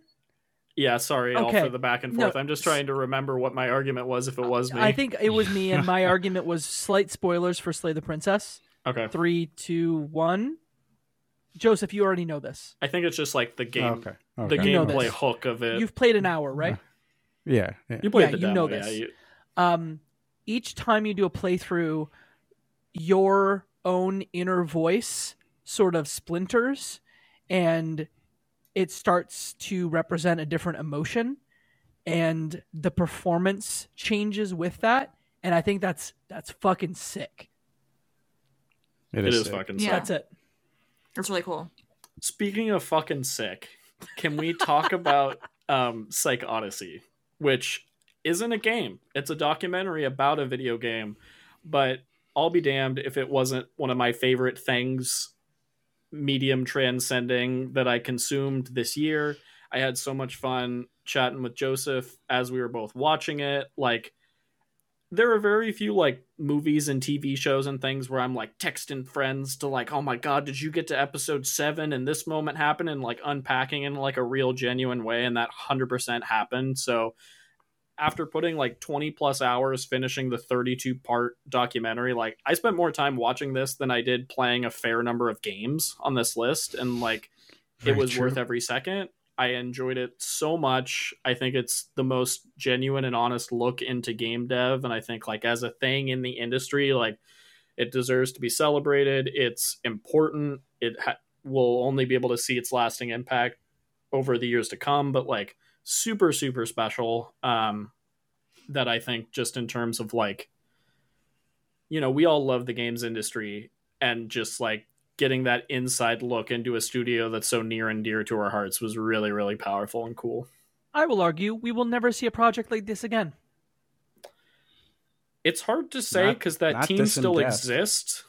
Yeah, but I don't think it'll have the same shock and surprise and sheer like, oh my god, I can't believe they pulled this off. And length of time, 7 years, we won't see that. Like that. That's what is it's that? It's insane. The movie that followed an actor once a year for like 20 years. Oh, Boyhood. This is the video game industry's version of Boyhood. Yeah, and we aren't going to see it again. Which is why I would make a strong case for it to be in consideration for a winner or an honorable mention. Like I do think it's really special. Yeah, it's the only place we can kind of recognize it, right? Yeah, I think so. That's why I put it here. I'll give a quick one that we can cut after I talk about it. Fully upgrading your boat engine in Dredge. It's really satisfying. I love Dredge. I love the gameplay loop. And for the first few hours of that game, you're moving so slowly through the water and it's scary and stressful. But then when you fully upgrade your boat, I was just zipping around as if I was a speedboat driver. And I really loved that. It was nice. But I don't think it hangs with some of these in terms of like emotional impact that we're talking about here. I don't want to steal your moment, Joseph, as probably the biggest fan of Cocoon here. But shout out to Cocoon for slight gameplay spoilers for Cocoon. The first time you dive within an orb, that kind of thing was like shocking. Because I think it's almost a puzzle that makes you do that, to say like, oh wait, hold on, can I bring another sphere into another sphere? Yo, like I felt like such a genius. Cool. It was really, really cool. And some of the best puzzle design I think I've ever experienced, in a way that like it felt so intuitive, but also felt challenging just the right amount. Like it threaded that line so well, and I think that's really hard to do. Agree. Okay. Spider-Man stuff. Maybe can we narrow down the Spider-Man stuff if there's a specific Spider-Man thing we feel most passionate about? In terms of gameplay, the Sandman fight really stands out to me as something that's like so cool. So like, man, video games are freaking awesome. And I'm referring to specifically how you're, light spoiler, but it's early in the game, you're thrown across the city and then you jettison back into the fight, and the scale is just super, super cool. That's cool. I think it's either like Sandman or Death. Yeah, I think so. I mean, for me, that sequence that leads up to Death,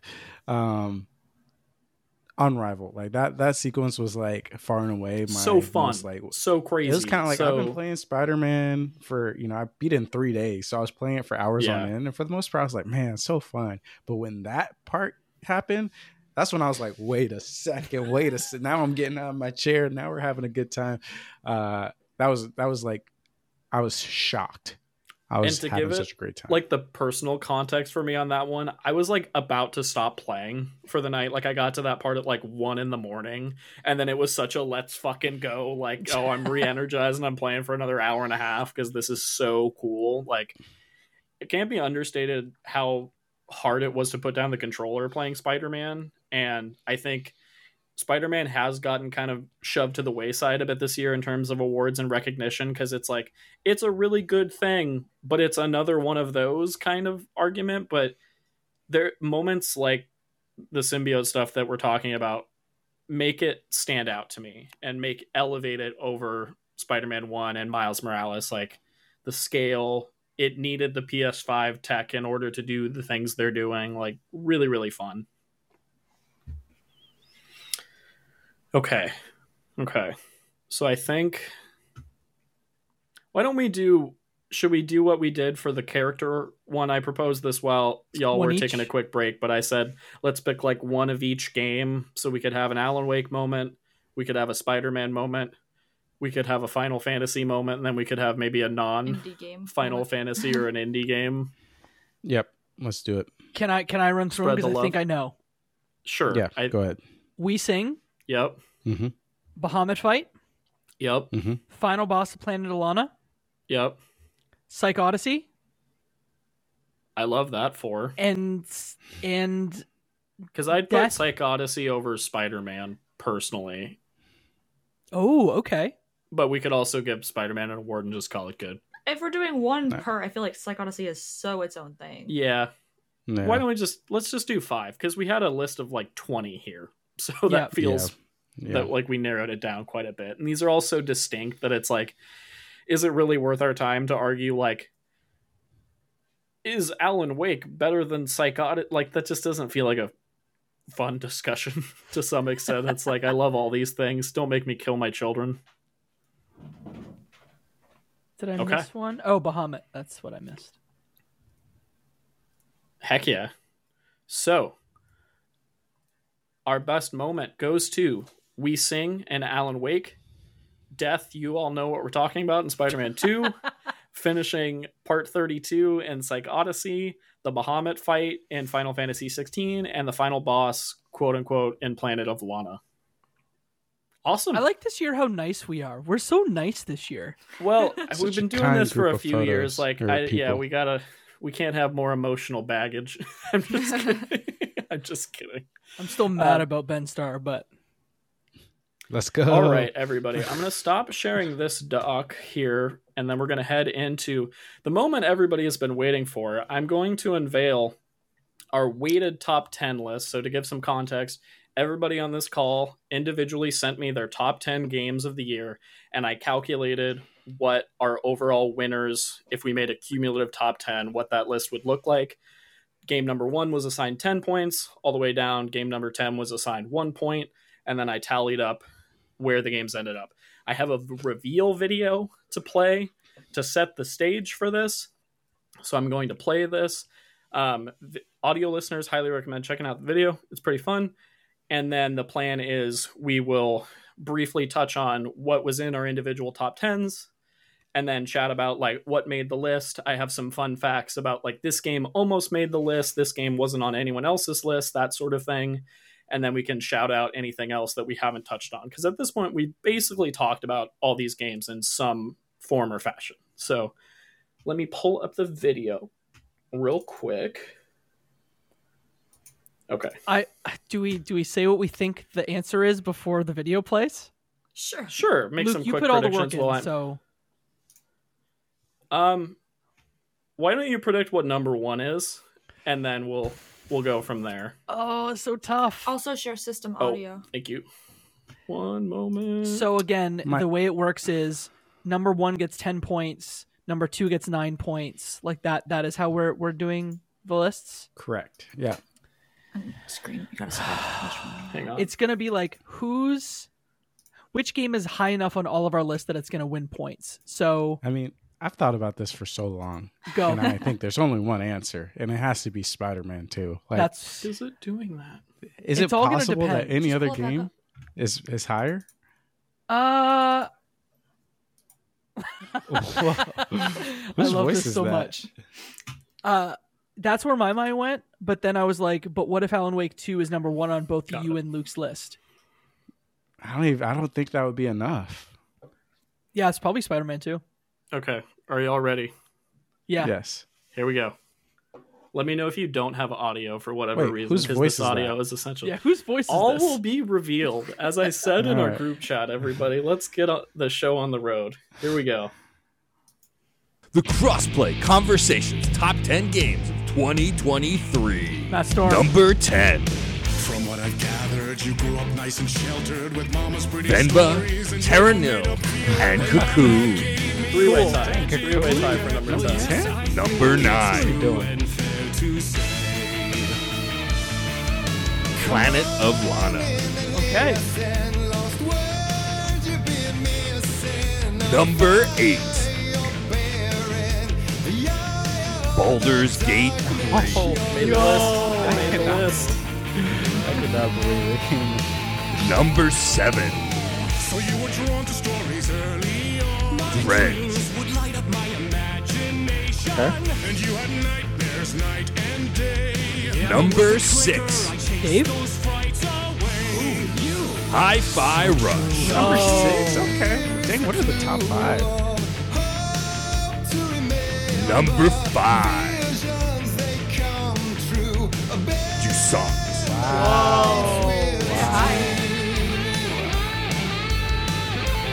Number 4, The Legend of Zelda Tears of the Kingdom. What the? Oh, Pikmin. Number 3, Dave the Diver, Alan Wake 2. Only number 3. What the heck? We know the Number rest. 2, Pikmin and. Oh wait. Pikmin 4. Wow.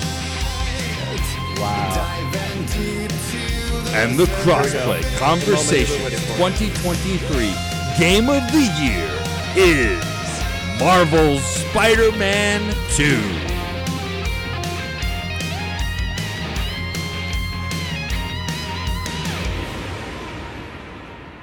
Awesome. Damn. Nice. And there we go, everyone. Our top 10 Unbelievable. games Unbelievable. of the year. So just to recap, we had number 10, Venba, Terranil, and Cocoon. Number 9 was Planet of Lana. Actually, here, let me do this, but I'll read the point values as I'm going through, Yeah, just do for it, do it. context, because that's kind of fun. So number 10, Venba, Terranil, and Cocoon all tied with 8 points. Planet of Lana came in at number 9 with 9 points. Baldur's Gate came in at number 8 with 10 points. Next up was Dredge with 12 points. Hi-Fi Rush had 13 points. Jusant had 15 points. Tears of the Kingdom had 17 points. Dave the Diver and Alan Wake 2 tied for third with 19 points. That's Pikmin crazy. 4 coming in at number 2 with 21 points. And Spider-Man 2 taking the overall winner spot, number 1, with 25 total points. Wow. Yeah. So some quick fun facts, and then I will run through our individual top 10s, and you all can give some things.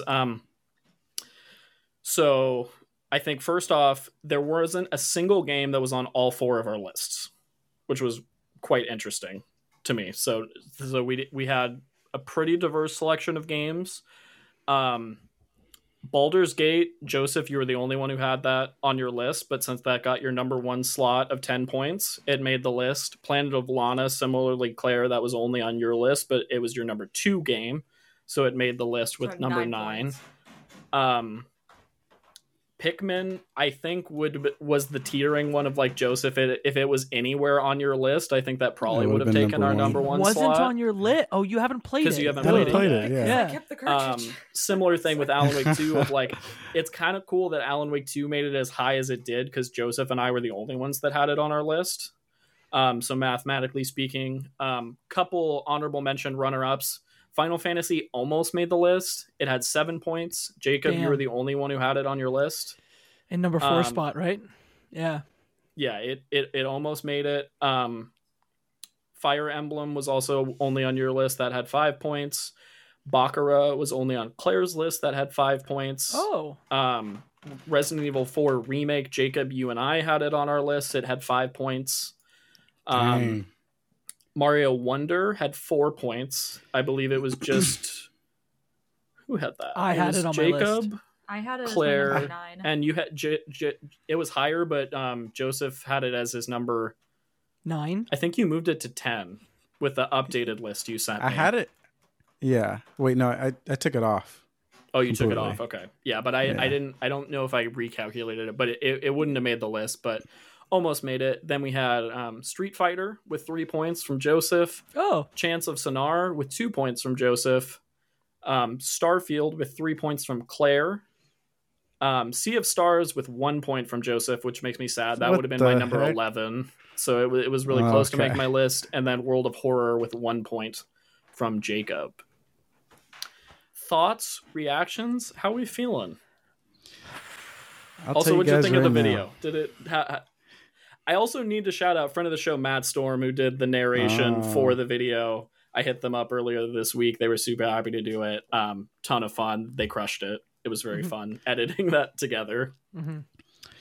What I'll say about this list is I'm glad we're doing the weighted list, all right? Because I'll tell you right now, after all the praise that we've shared on this podcast, there's no way I would let Hi-Fi Rush not make it into the top 5, all right? What's going on there? Other than that, I think it makes sense. Why don't I... Do y'all want to individually read your top 10s, or I could read them down? I have them in front of me here. Joseph, do you want to read your top 10? Individually read them. Yeah. So number 10, hit us with your top 10 Stars. so we can give the context. 10, Sea of Stars. Chance of Sonar was number 9. Street Fighter 6 was number 7. Cocoon was number 6. Dave the Diver I think was you missed 8. Okay. 10, Sea of Stars. 9, Chance of Sonar. 8, Street Fighter 6. 7, Cocoon. 6, Dave the Diver. 5, Hi-Fi Rush. 4, Spider-Man 2. 3, Tears of the Kingdom. 2, Alan Wake. 1, Baldur's Gate 3. Heck yeah. Claire, do you want to read yours? Sure. So my number 10 was Tears of the Kingdom. And then 9, Super Mario Wonder. At 8 was Starfield. 7 was Dave the Diver. 6 was Baccarat. 5 was Pikmin 4. 4 was Venba. 3 was Terra Nil. 2 is Planet Alana. And number 1 was Jasant. Wow. Jacob, you want to run through yours? Yeah, so my number 10 was World of Horror. My number 9 was Super Mario Wonder. My number 8 was Resident Evil 4 Remake. My number 7, shout out Joseph Hooper, was Hi-Fi Rush. My number 6 was Fire Emblem Engage. My number 5 was Dredge. My number 4 was Final Fantasy 16. Number 3 was Pikmin. Number 2 was Spider-Man 2. I played all these games this year. And my number 1 was Dave the Diver. Wow. Damn. I did not expect... I thought you had Spider-Man 2 at number 1 for sure. No, Dave the Diver is a game that I think about often. It's It good. hooked me It's hard. good. Sorry. You screwed me with the No, Hi-Fi don't Rush be- vote, it's a though. great You screwed game. me. No, I made a hooked joke. So I'll read my list real quick. Thank you. Number 10, I had Venba. Number 9, I had Resident Evil 4 Remake. Number 8, I had Hi-Fi Rush. Number 7, I had Cocoon. Number 6, I had Jasant. Number 5, I had Dredge. Number 4, I had Pikmin 4. Number 3, I had Tears of the Kingdom. Number 2, I had Spider-Man. And number 1, I gave to Alan Wake 2. Nice. So, which after recording this podcast, probably no one's surprised by, but going into this year, going into this fall, that was not what I expected to have happen. And Hey. after I played Spider-Man, I didn't think that would be dethroned for me, and it was. And yeah, it was a ton of fun putting this weighted list together. And I don't know how y'all feel about it, but it was really fun to not have to argue about our favorite things and just see Yeah. collectively where we ended up. So Agreed. Sorry, was RE4 Remake on the list or no? It RE4 was not. Remake did not make the list. It was you and I had it on our back half, so it got 5 total points. Yep. And all the 10 spots had 8 points. So it was in the ballpark. I think if it had if we had put it a little higher, or if one other person had it on their list. I have a suggestion. Sure. Before we end the show. Yeah. Why don't we all quickly talk about our number ones, say one final pitch on why people should Love that. play them, since Let's do they it. were our best games of the year. Do you want to kick us off? I guess so. Baldur's Gate 3, I'm not done with the game, but this is shaping up to possibly be one of the best games I've ever played. And it is shaping up to be one of my favorite games of all time. I love RPGs. I would, probably say that RPGs are my favorite genre. And this is the most RPG game of all time. Like, a lot of the things that you would have to use your imagination for in past RPGs and fill in the gaps with, Baldur's Gate 3 just gives you the option to see those plain and simple on your little screen. So to be able to play this game for over 60 hours and experience all that I've experienced and go back and tell my friends what I did for the night and them say they did something completely different, or they went about a fight completely different, or they skipped a fight entirely, or they talked themselves out of it, or whatever, is just been so much fun to understand how much that this game can differ from playthrough to playthrough. The characters are all super interesting and compelling. Their backstories are interesting on their own, which I feel like is not often the case with a lot of video game characters. And yeah, this is definitely an adventure. Like, there's very few games that make me feel this way. Witcher 3 maybe comes to mind. Fallout 3 comes to mind, and Mass Effect maybe as well.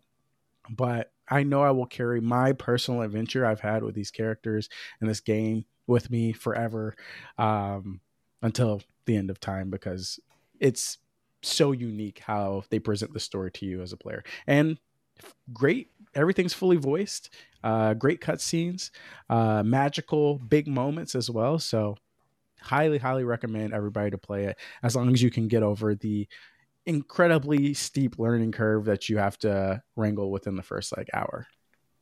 I forget, you tried to bring it home on Steam Deck over the holidays, and it just was not a good Steam Deck game, right? Yeah, I mean, like, once you play, like, I had it on Steam Deck, and then I used my little Steam Deck dock to connect it to the TV, and that would have worked. But once I saw it on the PC, I was just like, all right, this is just how I have to see the cutscenes in full quality. But if you dock the Steam Deck and play it on a proper screen, I think it would be fine. But I would probably suggest just playing it on like PS5 or something at that point. Okay, yeah. Fair enough. I want to play it. I keep saying it. I will play it eventually, and your passion for it makes me excited for when that moment comes. As long as you play it one day. Okay, we'll do. Claire, you want to talk about Jusant? Sure. I love that this is your number one, by the way. It's cool. I respect it. Yeah, I'll start by saying that figuring out what my number one was going to be was like really weird and hard, because I think that my like top 8 are kind of all tied. I don't know. I had to do a lot of soul searching to put them in the order that I did.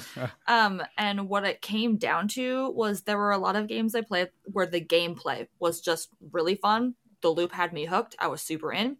There were a lot of games where I really liked the narrative, the story, the characters, that element of it, or like the message or what it was just trying to have you feel. And Jusant is number one because it does all of them. So I really liked the story that it was trying to tell. And it gave me the feelings. It was really pretty. There were beautiful moments.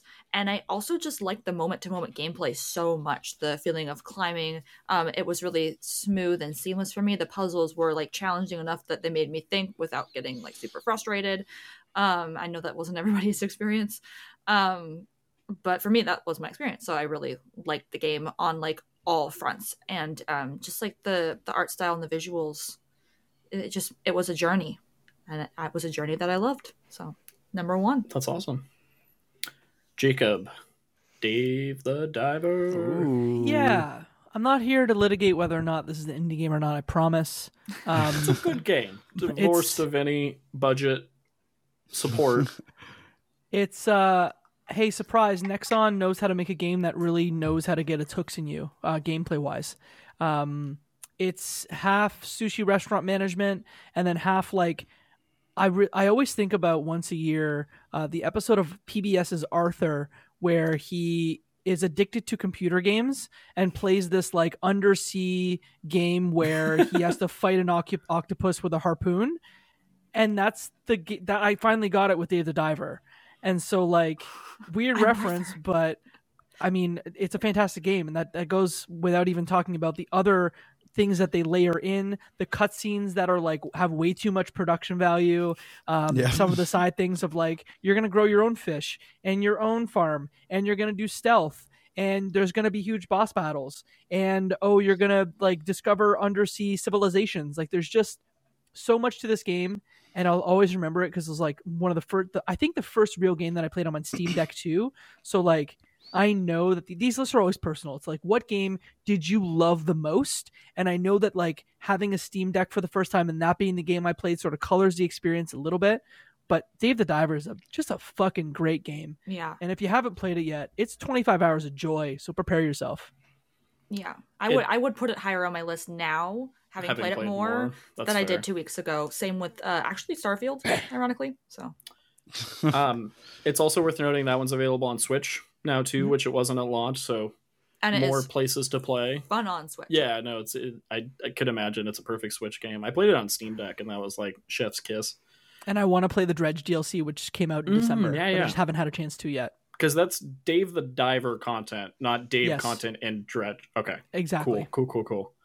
Very cool. All right, I'll close us out with Alan Wake 2. I've talked a lot about it this podcast. I absolutely adore this game. If you're at all a fan of detective mysteries, if you like Pacific Northwest spooky vibes, if you enjoy compelling narrative and unique approaches to art direction and music and like multimedia live action interwoven into the story, like this is such an interesting game. It's one of the most unique and compelling games I've played in years. It's one that you can talk about as soon as you've finished it. Spoiler casts abound, conversations with friends abound. Like there's just so much cool stuff to unpack, and I can't understate how cool the connected Remedy universe that they're building is, and how now invested I am after falling in love again with Alan Wake, because I enjoyed previous Remedy games, but they haven't hit as hard for me as Alan Wake 2. So really, really adore it. Amazing. Well, we've come to the end. Yes, Jacob McCourt question. Yes. Two things. One, Yes.